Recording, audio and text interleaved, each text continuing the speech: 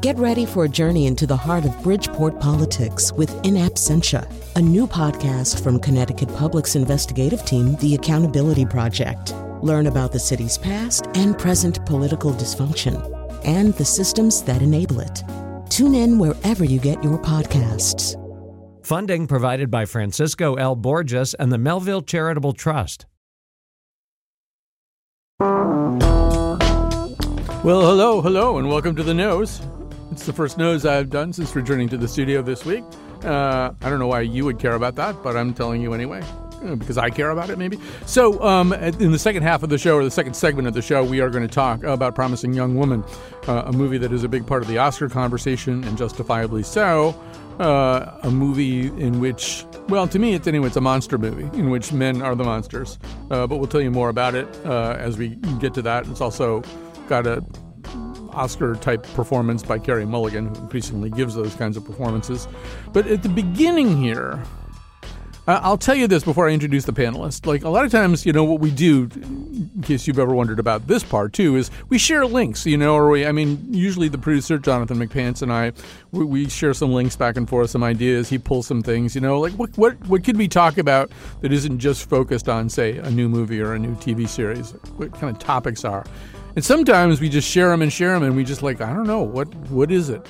And suddenly this morning, I think we all kind of realized that we've been looking at links that were about the same topic, basically.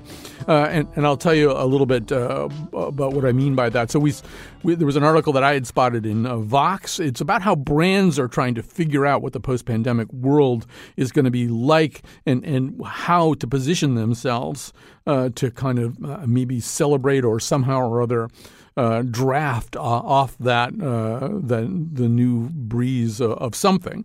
And one of the things it explores is a notion, not a new notion at all, that there might be kind of a period of roaring 20s type hedonism.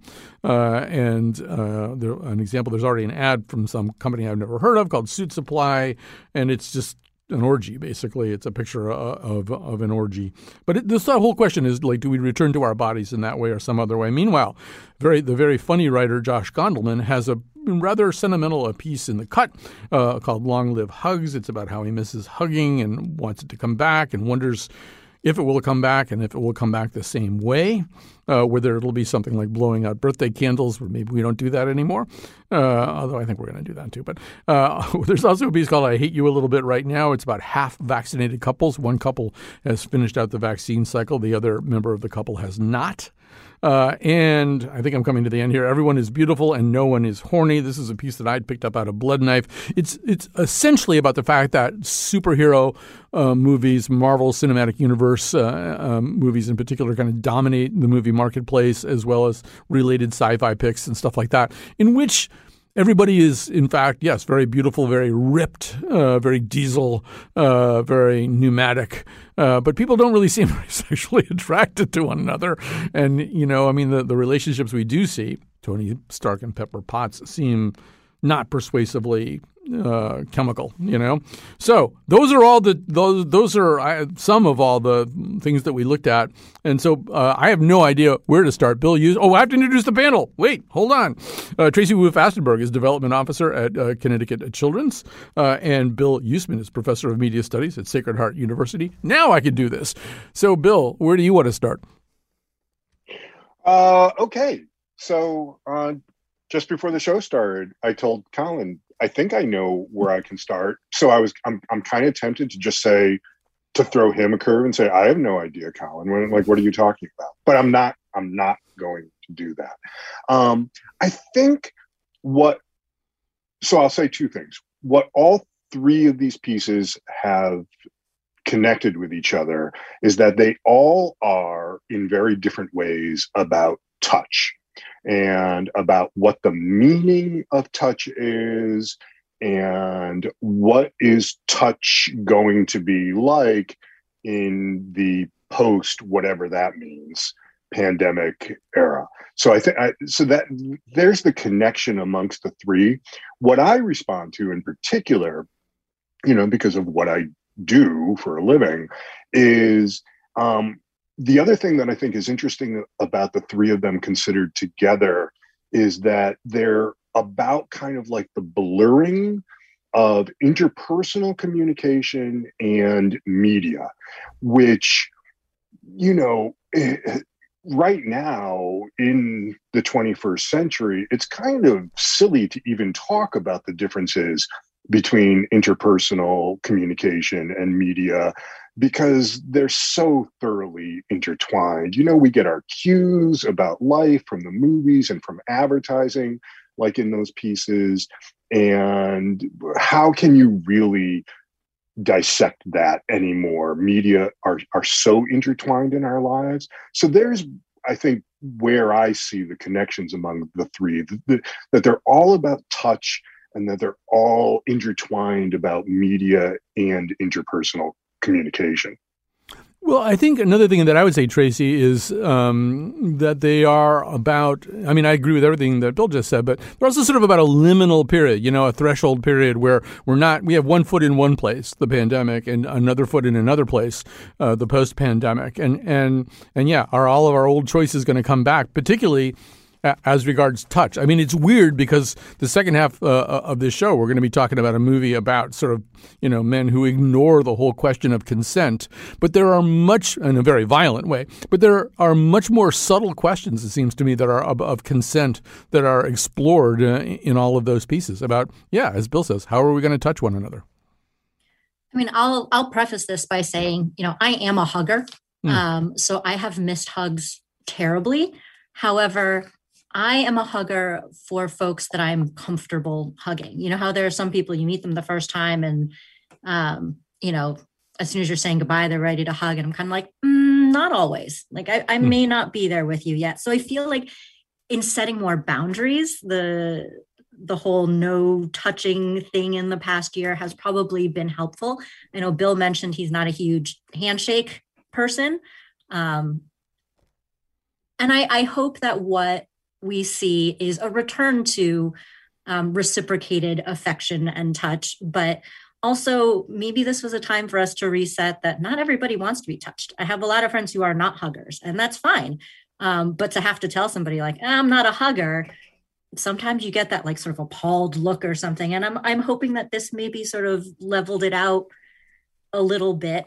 But I also do hope that once that we are all vaccinated, reach the herd immunity and everything, I want the people who are sort of looking to return to a little bit of hedonism to be able to do that. Right. So, I think Gondelman at the end of his piece kind of comes out where you're talking about. He says, he talks about how much he hopes that hugs are going to come back.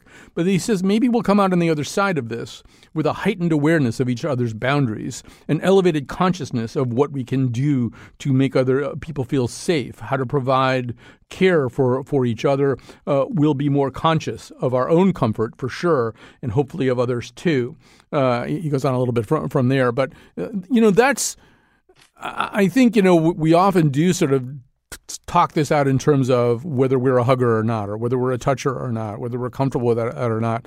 But Tracy, I think, has identified the other part of this, which is the person we are getting ready to touch in some way. And Bill, I do think there's an argument anyway that, some people are going to go straight for the hedonism, but because we've been through such a careful period, maybe people will continue to be careful in a way that's good. Yeah, maybe. All of these pieces that try to predict what the post-pandemic, and, every time I say post-pandemic, I want to put that in quotes because I don't even know really what that means. But all of these pieces that try to predict that, they're kind of going out on a limb because we don't really know. And the reason why things can be so difficult to handle is we never can quite parse out how things will play out and what the unexpected consequences are going to be. So here, I'll give you an example. I have a 19-year-old son. He was a very sociable kind of guy. This year has been really, really difficult for him. I don't think he would mind me saying that on the radio.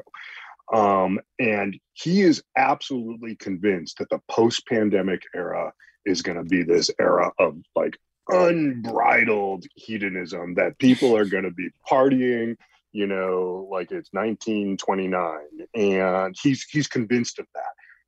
I'm not so sure.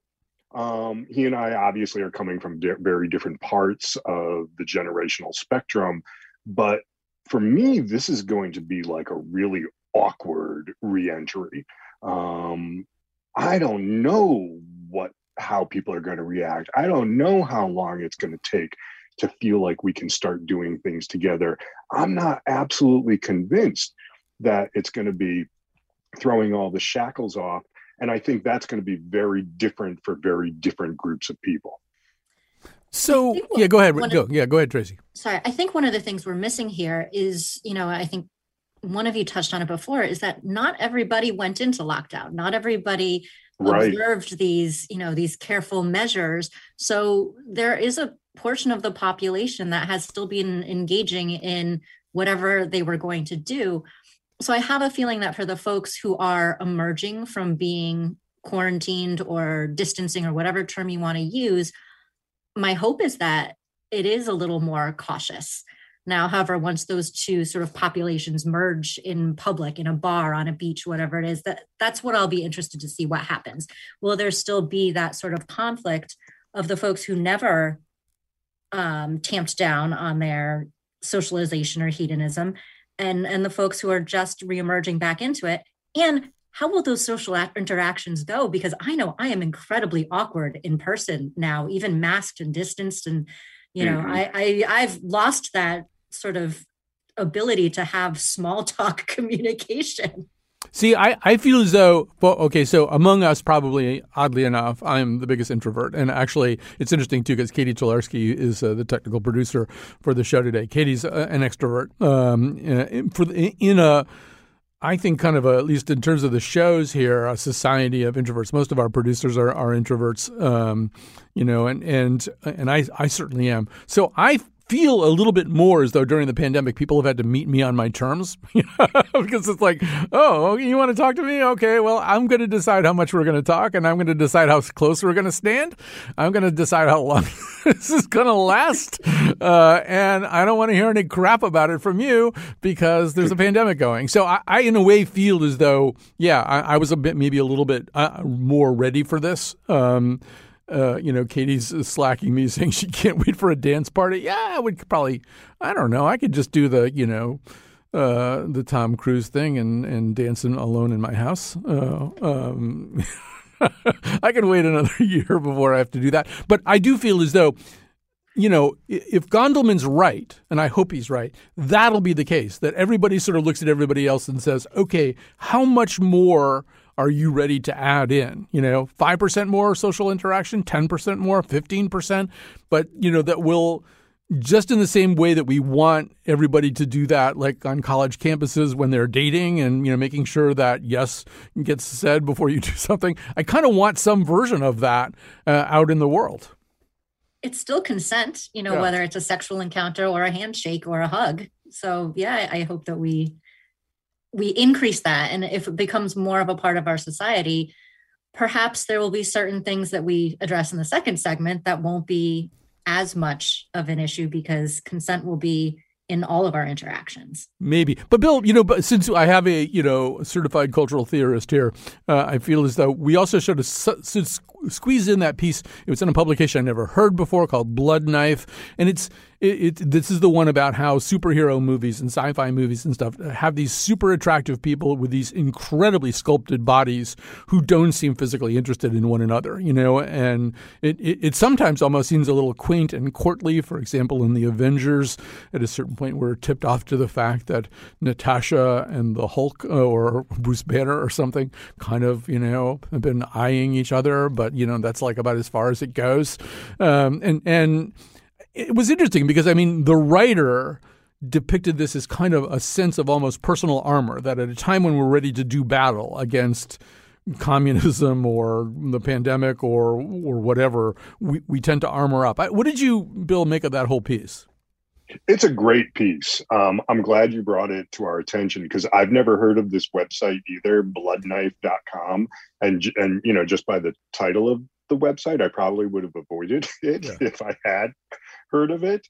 But this is a really great piece. I think it's kind of like this sprawling cultural criticism that goes back through the decades and looks at all kinds of different stuffs. But the jumping off point that you mentioned is the physical perfection of actors today.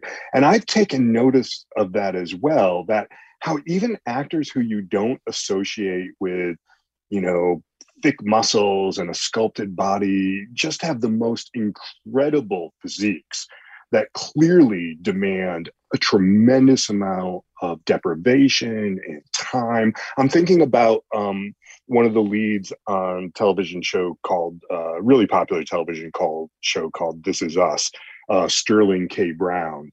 And he, has appeared in stuff with his shirt off. And I'm just like, really? Like, this guy looks like a superhero. And but you don't think of him in these roles.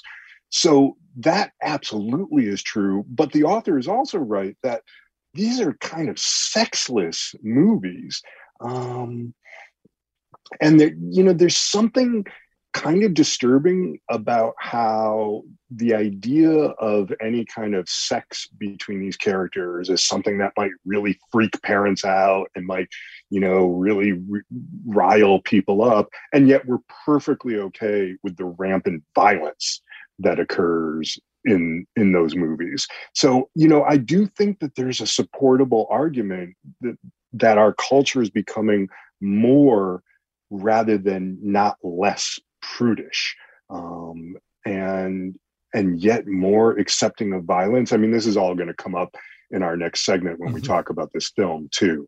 So yeah, it's a really great piece that I think is worth people checking out. Yeah, Tracy, I know you were kind of intrigued by that kind of history of physical fitness that's in the piece. Yeah, I mean, I can't say I am the most physical, sporty person ever, but so I've never really thought about it. But just the history of, it was after certain periods of trials and tribulations that this focus in different societies on bodies and wellness and maybe not even necessarily wellness, but the physical appearance crops up. And so it'll be interesting to see, what happens post-COVID, although I think a lot of people have taken up working out at home and healthifying that way. But I liked seeing it through all different cultures, Eastern, Western, and different periods of time.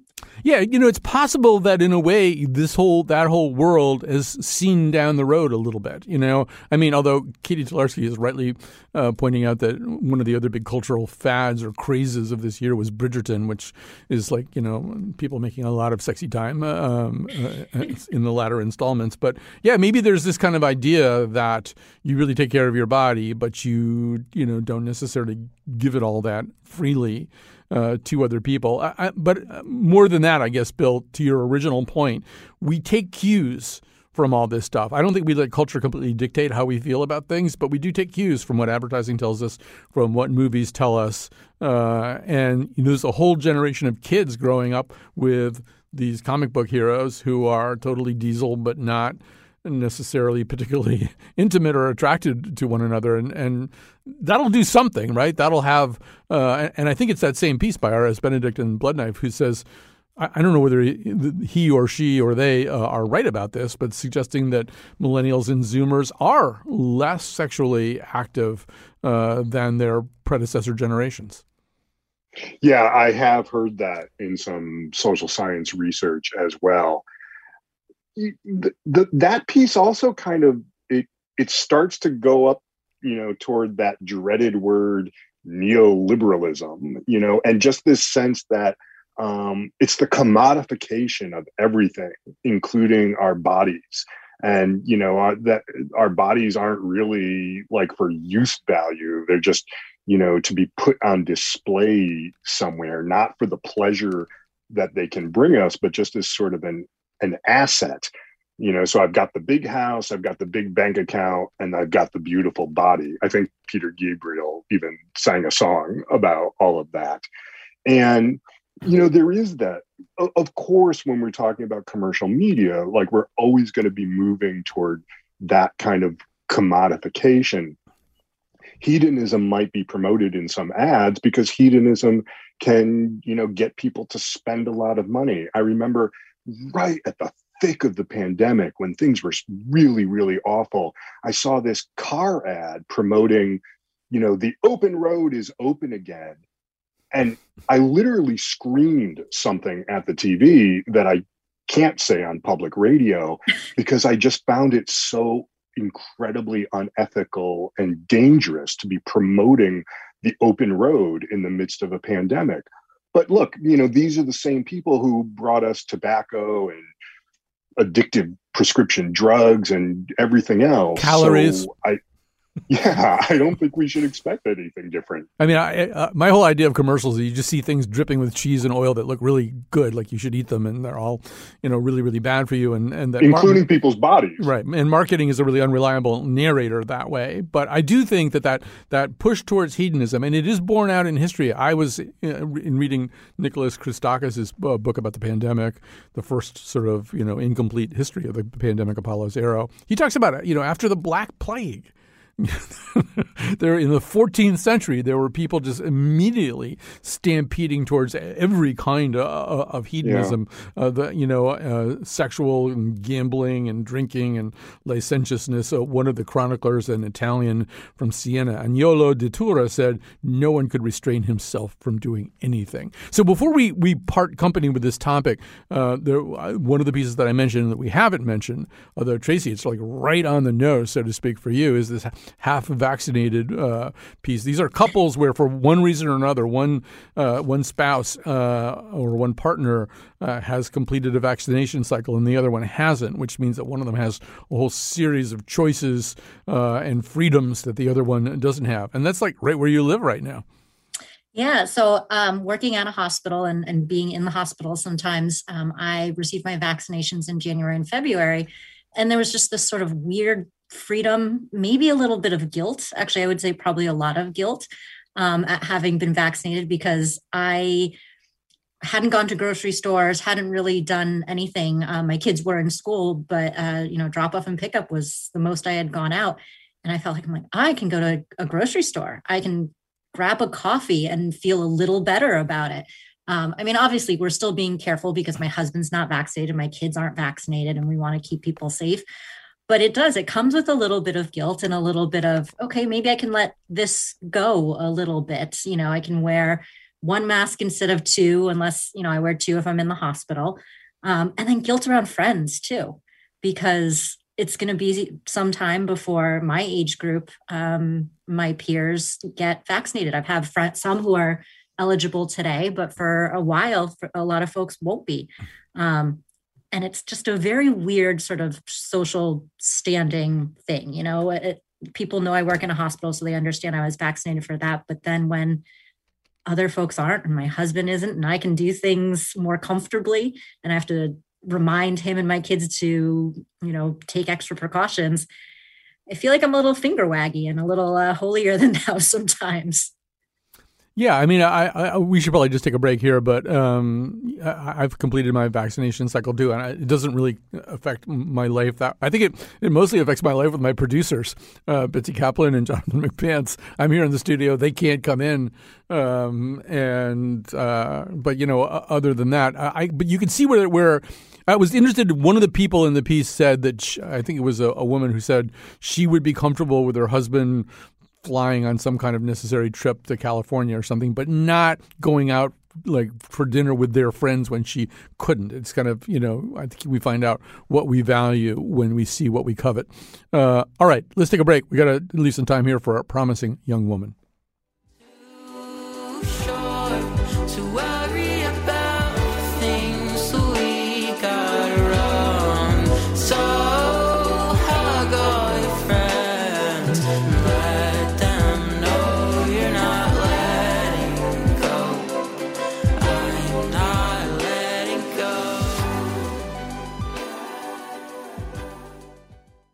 All right, so we're back. Promising Young Woman is nominated in all kinds of categories. It is the work of somebody that I think most of us have never heard of, Emerald Fennell, unless you pay really close attention to the credits of Killing Eve, where she's a second season showrunner. The film is nominated for Best Picture. She would be one of 4 producers sharing that award. She is nominated for Best Director and Best Original Screenplay, so that's quite a sweep for her. Carey Mulligan, who I can't say enough about these days, is nominated in the Best Actress category. This is the story of and believe me, we will not spoil anything, but it's not spoiling anything to tell you the premise, because the premise is set up, pretty much immediately. This is the story of a woman who, because of a terrible psychic wound, is unable to form normal relationships with men, and mostly spends her time exposing the predatory nature of men, using herself as kind of a human bait, pretending to be drunk and unable to cope in nightclubs and places like that, so that men will try to take advantage of her, only to find out that she is not drunk and quite able to fend for herself. So maybe that's about as far as I could go, at least initially. Before we listen to the thoughts of our panel, let's hear a little clip from the movie. You're going to hear one of those kinds of interactions where Cassie, the character played by Carey Mulligan, has wound up in the home of a guy named Neil, played by the guy who was McLovin in Superbad. And let's hear how that goes. I nearly didn't come out tonight. And I am so glad that I did. I feel such a connection to you. Could you call me a cab? You just got here. Oh, I need to go home. No, don't go. Stay. Hey, Neil. Yeah. I said I need to go home. Holy Whoa, what is this? Are you some kind of psycho or something? Why'd you say that? I just thought that you were... Drunk? Yeah. Really drunk? I think you should go. But a second ago, you were determined for me to stay. You were pretty insistent, actually. I'm a nice guy. Why are you so freaked out, Neil? You really need to calm down. At least you didn't try and have sex with me while I was passed out. Are you trying to say that I'm like a predator or something? I don't know. Are you? I am a nice guy. You keep saying that. But you're not as rare as you think. You know how I know? No. Because every week, I go to a club. And every week, I act like I'm too drunk to stand. And every week, a nice guy like you comes over to see if I'm okay. You want to me still? No, thank you, man. No one ever does. Okay, let's just begin with getting some general reactions to the film as a whole. Tracy Wu Fastenberg, why don't you get us started? I actually really enjoyed it. It didn't really fit into a specific category, so it made it interesting to watch. Certain parts of the storyline, you sit there and you're like, where is this going? Oh, wait, there's still 40 minutes left. I think we all had that reaction. I did find that certain parts of it were not as satisfying as I wanted it to be. And I think that says more about me than maybe about it. And the more I thought about it, I'm thinking maybe that's what the movie wants us to realize about ourselves as well, is that there are certain parts that were left a little unanswered to maybe make ourselves question why we wanted a little more.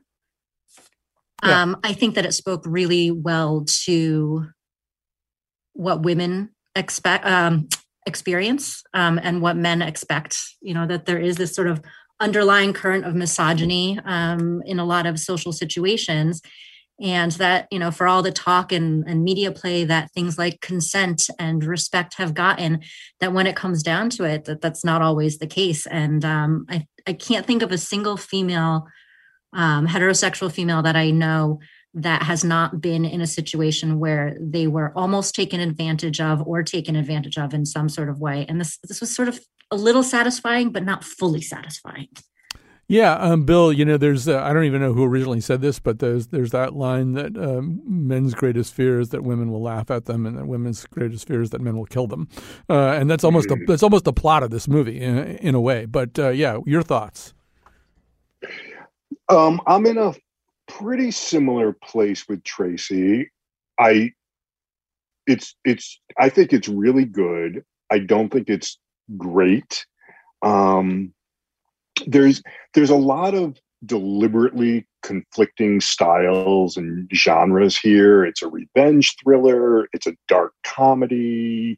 It almost seems like it's a rom-com at times. You mentioned monster movie, Colin, I think, and like it is, but not supernatural monsters. The monster part of it is in that phrase, "I'm a nice guy," and the thin line between nice guys and monsters.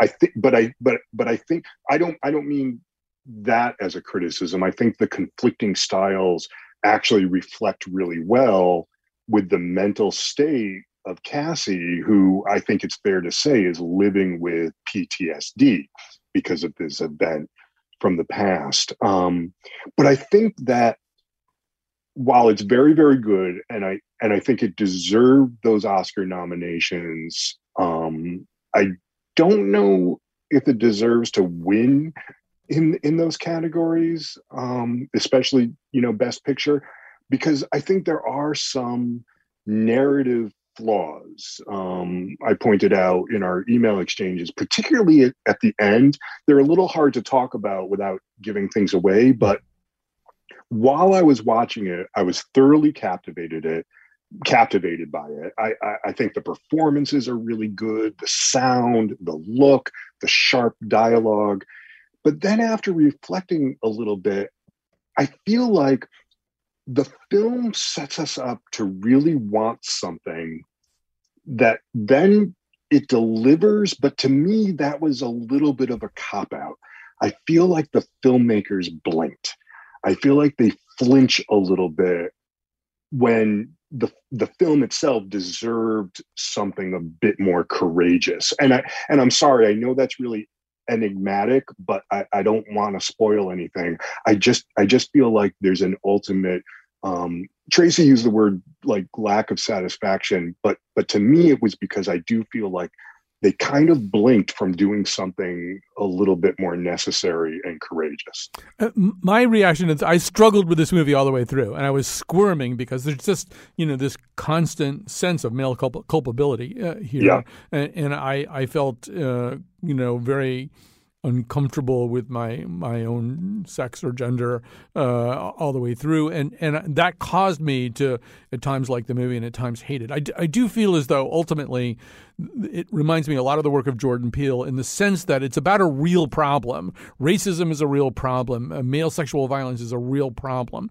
But the problem is treated in a slightly garish or fantastic way in the style of a monster movie. I mean, really, the visual signature of this movie involves a lot of very sort of garishly bright colors.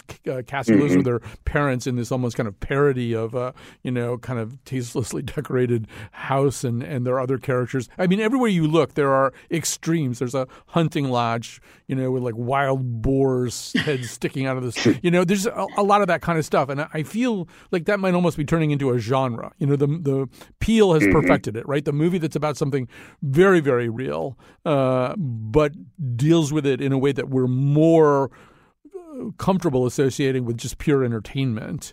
And Tracy, one of the things that I noticed was that different actors were playing different ways. I mean, Alison Brie, who's a spectacular comic actress and, has a kind of small to medium-sized role in this movie, she plays it for, in a very subtle, serious way. There are other performances that, are a little bit more, broad and comic. And it's like almost like I don't know, they were all allowed to pick their own tones or something. It was really interesting, and actually, until you mentioned that the one of the gentlemen was McLovin, I actually didn't put that together. I did like that the movie held women who had been complicit in certain things accountable.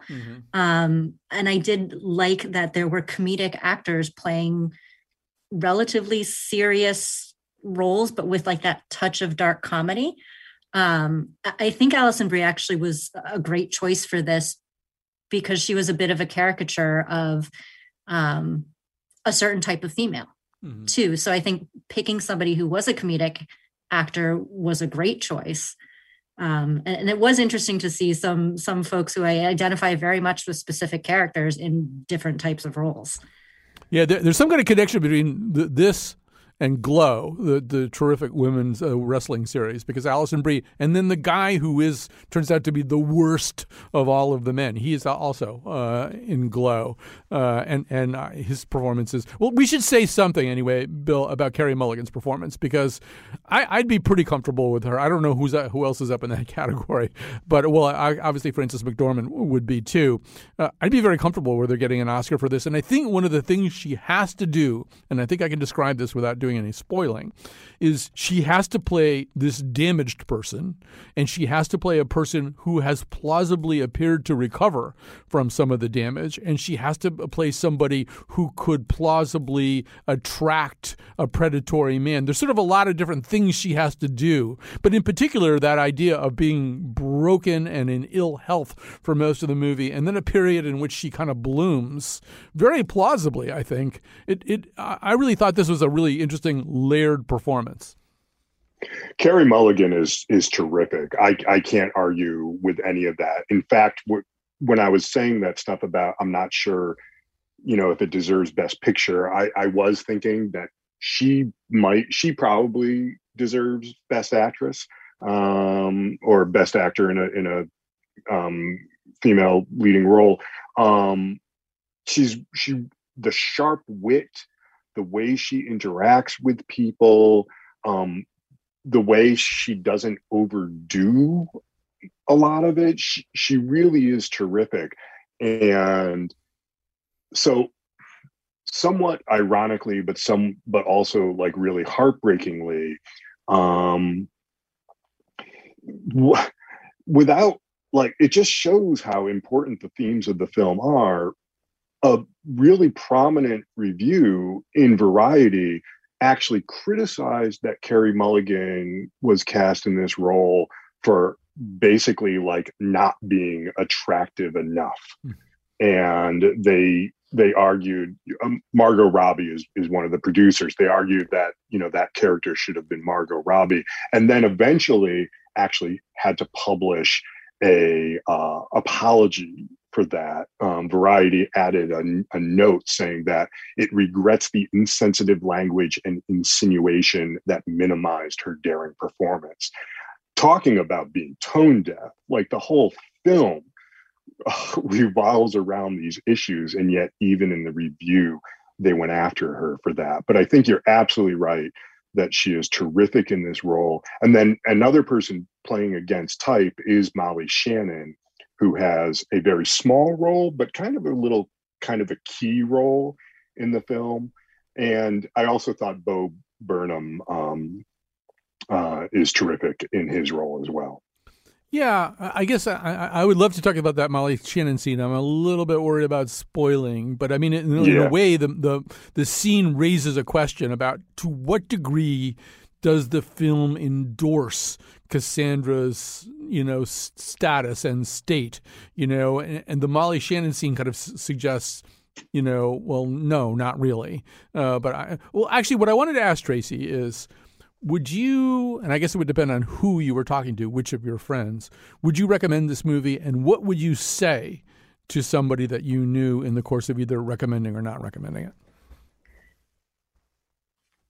I would probably recommend it. I would, put a trigger warning on it for certain types of content that could be re-traumatizing for folks that have gone through certain situations. But I also think it has the potential of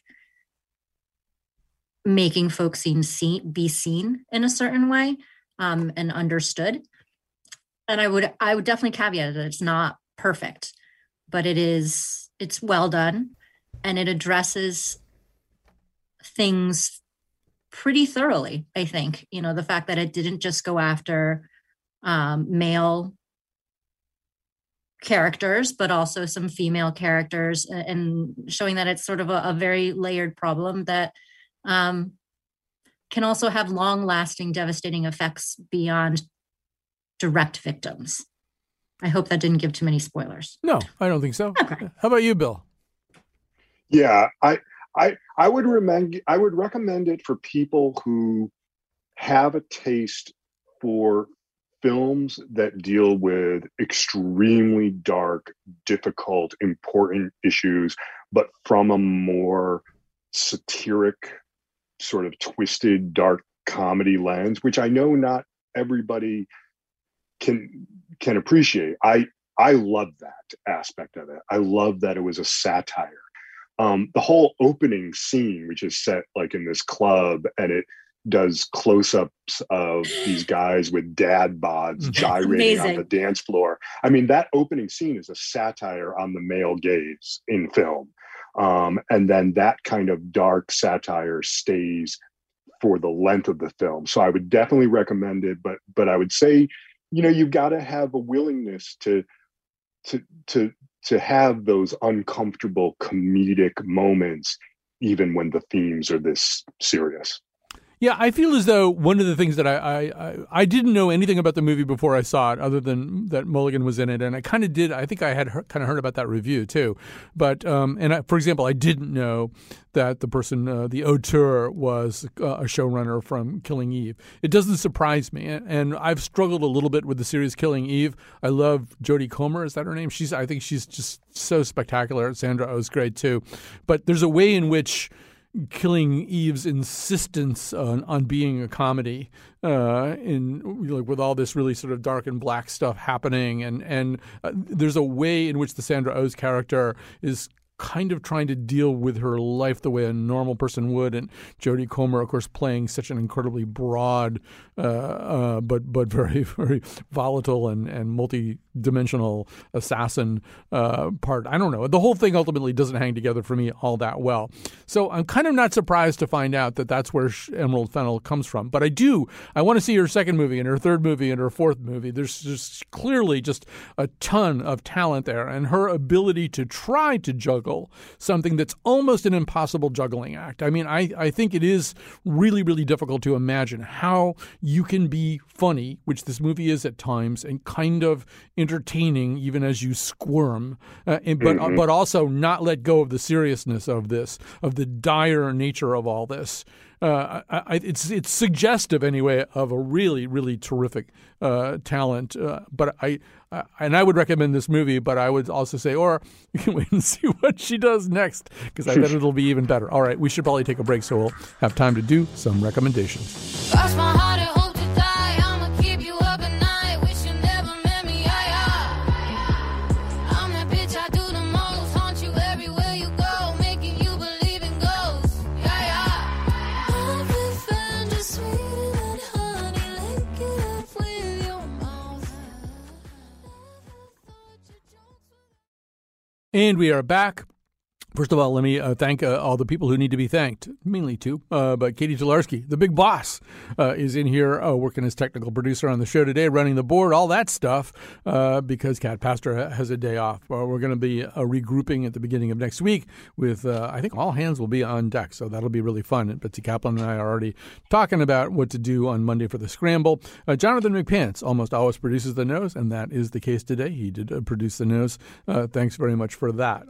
I should also say that since it came up, he was nice enough to tell me who actually is up against Carey Mulligan for an Oscar. It's Viola Davis for Ma Rainey's Black Bottom, Frances McDormand for Nomadland, Vanessa Kirby for Pieces of a Woman, Andra Day for The United States versus Billie Holiday. Andra Day actually won the Golden Globe in that category. I haven't seen that performance or Vanessa Kirby, so although I think she's a terrific actor.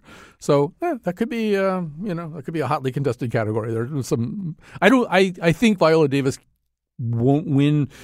She's an amazing performer. That movie is so much, I think, a Chadwick Boseman movie that it's sort of the performance you remember. But that'll be my pathetic little guess about it. All right, let's hear some recommendations. And Tracy Wu Fastenberg, why don't you get us going? So I would say with everything that has happened this week, particularly Tuesday's violence in Georgia, as an Asian woman, it behooves me to say, please, everyone, take care of those in your life who may have been affected by this. And also I want to recommend an opinion piece on CNN. It's called To Be an Asian Woman in America. Take some time, read it, read up on Asian American history in the United States. This is not a new thing where anti-Asian racism has taken place. It's hundreds of years old, and just really encourage folks to take some time and explore that. All right. Good recommendation. Yes. A very tough week. There seem to have been a lot of them, but this one very, very tough. And we did see, I don't think we should probably explain it, but we actually saw there's some parallels between Promising Young Woman and what happened this week. More than one, I would say. But anyway, Bill Usman, some recommendations. I'd like to recommend a book by Claudia Rankine. Claudia Rankine is primarily a poet, but she does a lot of different things in her books. Her new book is called Just Us, and it's a deliberate play on justice. And the subtitle is An American Conversation. And it's a combination of poetry and short essays and visual imagery and found documents and social science research, all about, racial turmoil in the United States in the 21st century. Her previous book was called Citizen. It got a lot of notice. It was about both the killing of Trayvon Martin and a lot of other things. And she's got a local connection. She teaches poetry at Yale University. So I think it's really a fantastic book. I'm using it with students in the class right now. So it's Just Us, An American Conversation by Claudia Rankine. All right. You guys have left me with a little bit more time than I was expecting to have, but I think I can probably fill it. First of all, I decided to sort of go to town, so to speak, on Carey Mulligan, who I'm kind of insane about right now. Anyway, so I would recommend Collateral. I don't know if either one of you has seen this, a 4-part British television drama written and created by David Hare, interestingly enough. And they call it a police procedural without any of that police attitudinizing. That was Hare's description of it. It's kind of a police / I would say kind of espionage movie, but very much kind of located in London. It begins with the murder of a pizza delivery driver who was shot in a London suburb and kind of sprawls out from there. Carey Mulligan does – it's very much of an ensemble piece, but Carey Mulligan has, I think, the nominal lead in it. She plays Kip Glaspie, a detective inspector assigned to investigate. But it's called Collateral. I believe it's on Netflix.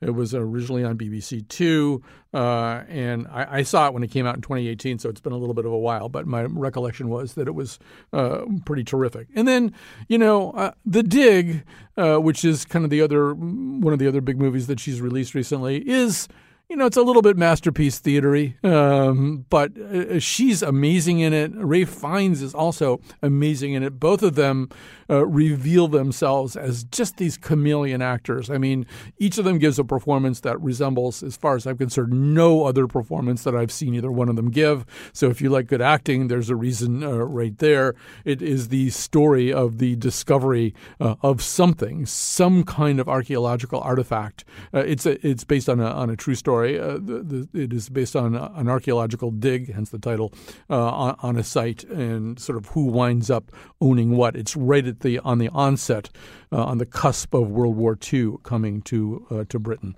So it's not exactly edgy, but it's good. And if you like Carey Mulligan, all the more reason to watch. So great to have these two terrific panelists, Tracy Wu Fastenberg, Development Officer at Connecticut Children's, Bill Usman, a Professor of Media Studies at Sacred Heart University. Thanks again to Katie Tolarski and Jonathan McPants, and we'll be back on Monday with a scramble. Thanks for listening.